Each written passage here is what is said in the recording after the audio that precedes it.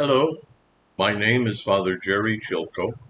I'm a Redemptorist priest stationed at St. Peter the Apostle Church and the National Shrine of St. John Newman in Philadelphia.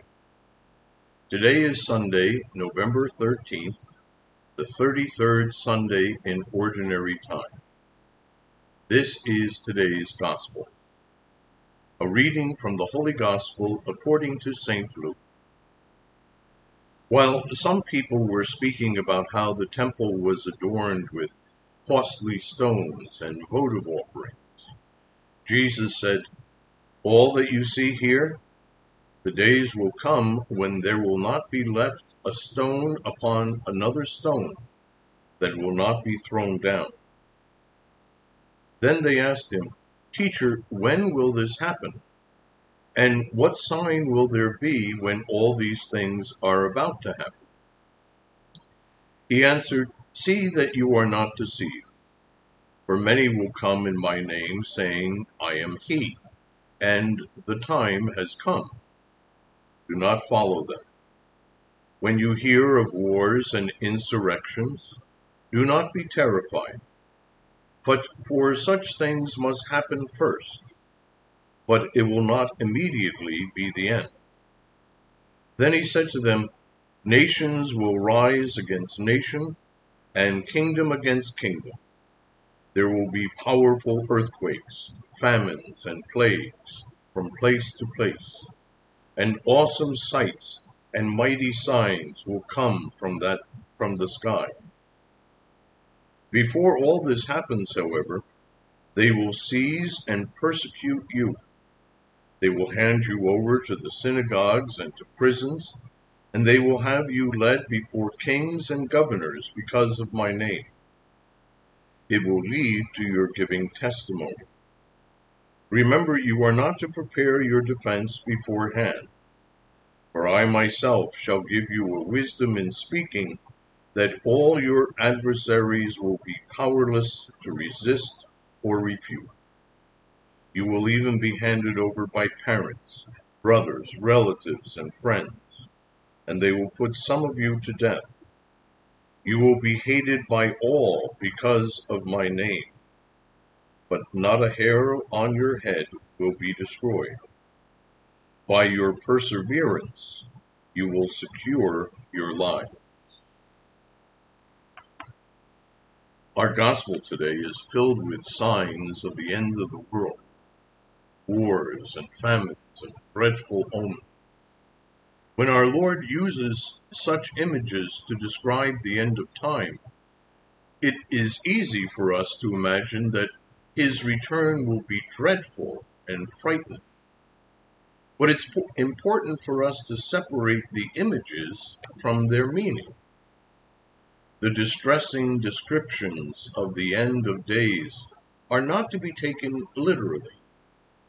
These dramatic signs are the Bible's way of representing God's action of destroying what is evil and establishing what is good.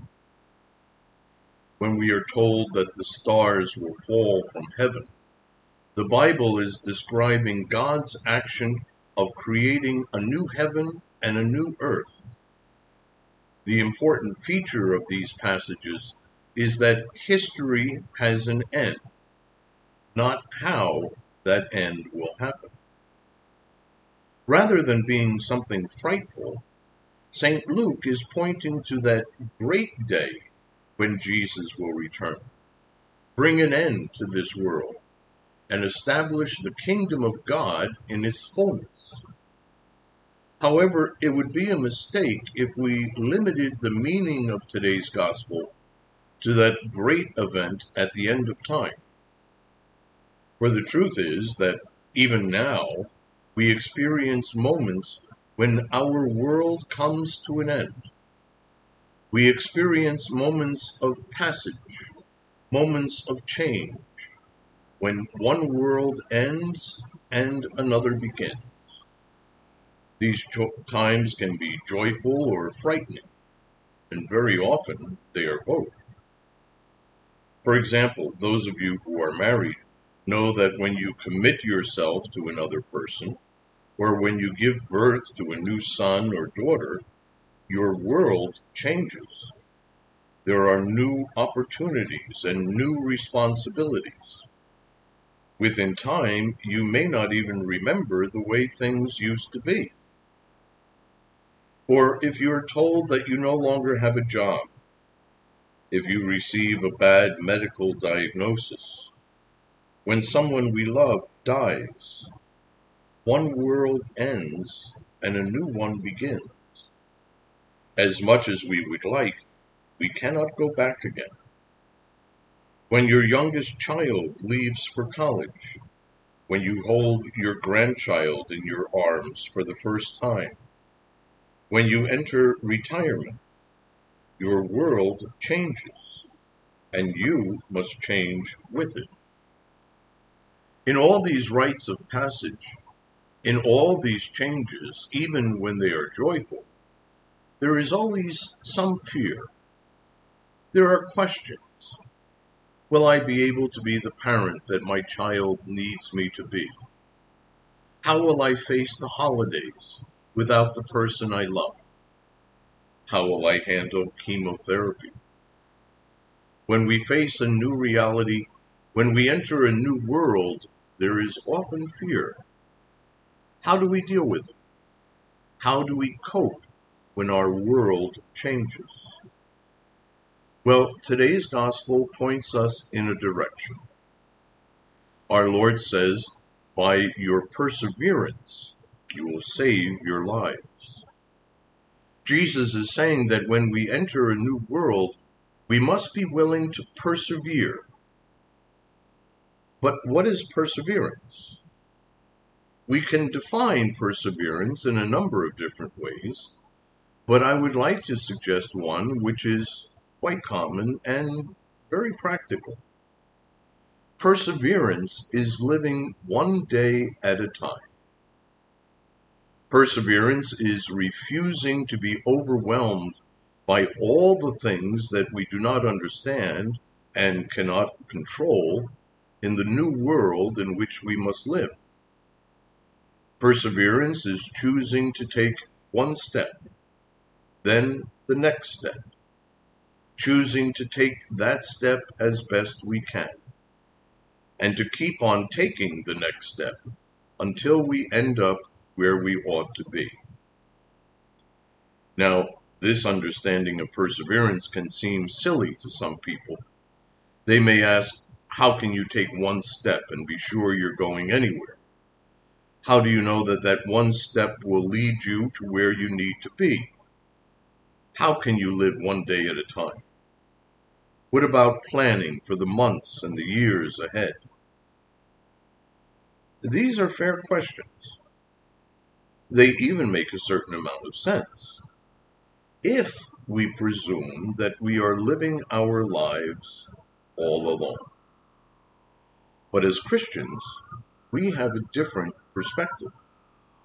We believe that God is living our lives with us, that God is, in fact, guiding us.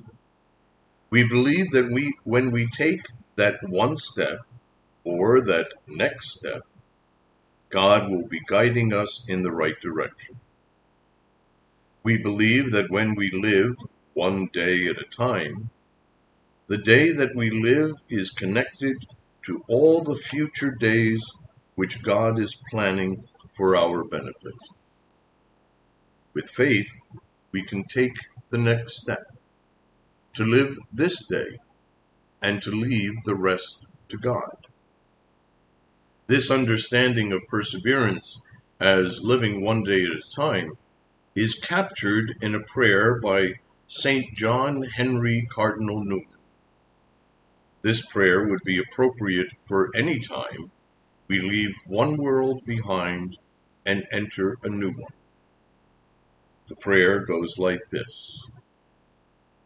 Lead, kindly light, amid the encircling doom, lead thou me on. The night is dark, and I am far from home. Lead thou me on. Keep thou my feet. I do not ask to see the distant scene. One step is enough for me. Let us then persevere in taking that next step. Let us believe that God is with us and God will lead us on, one day at a time.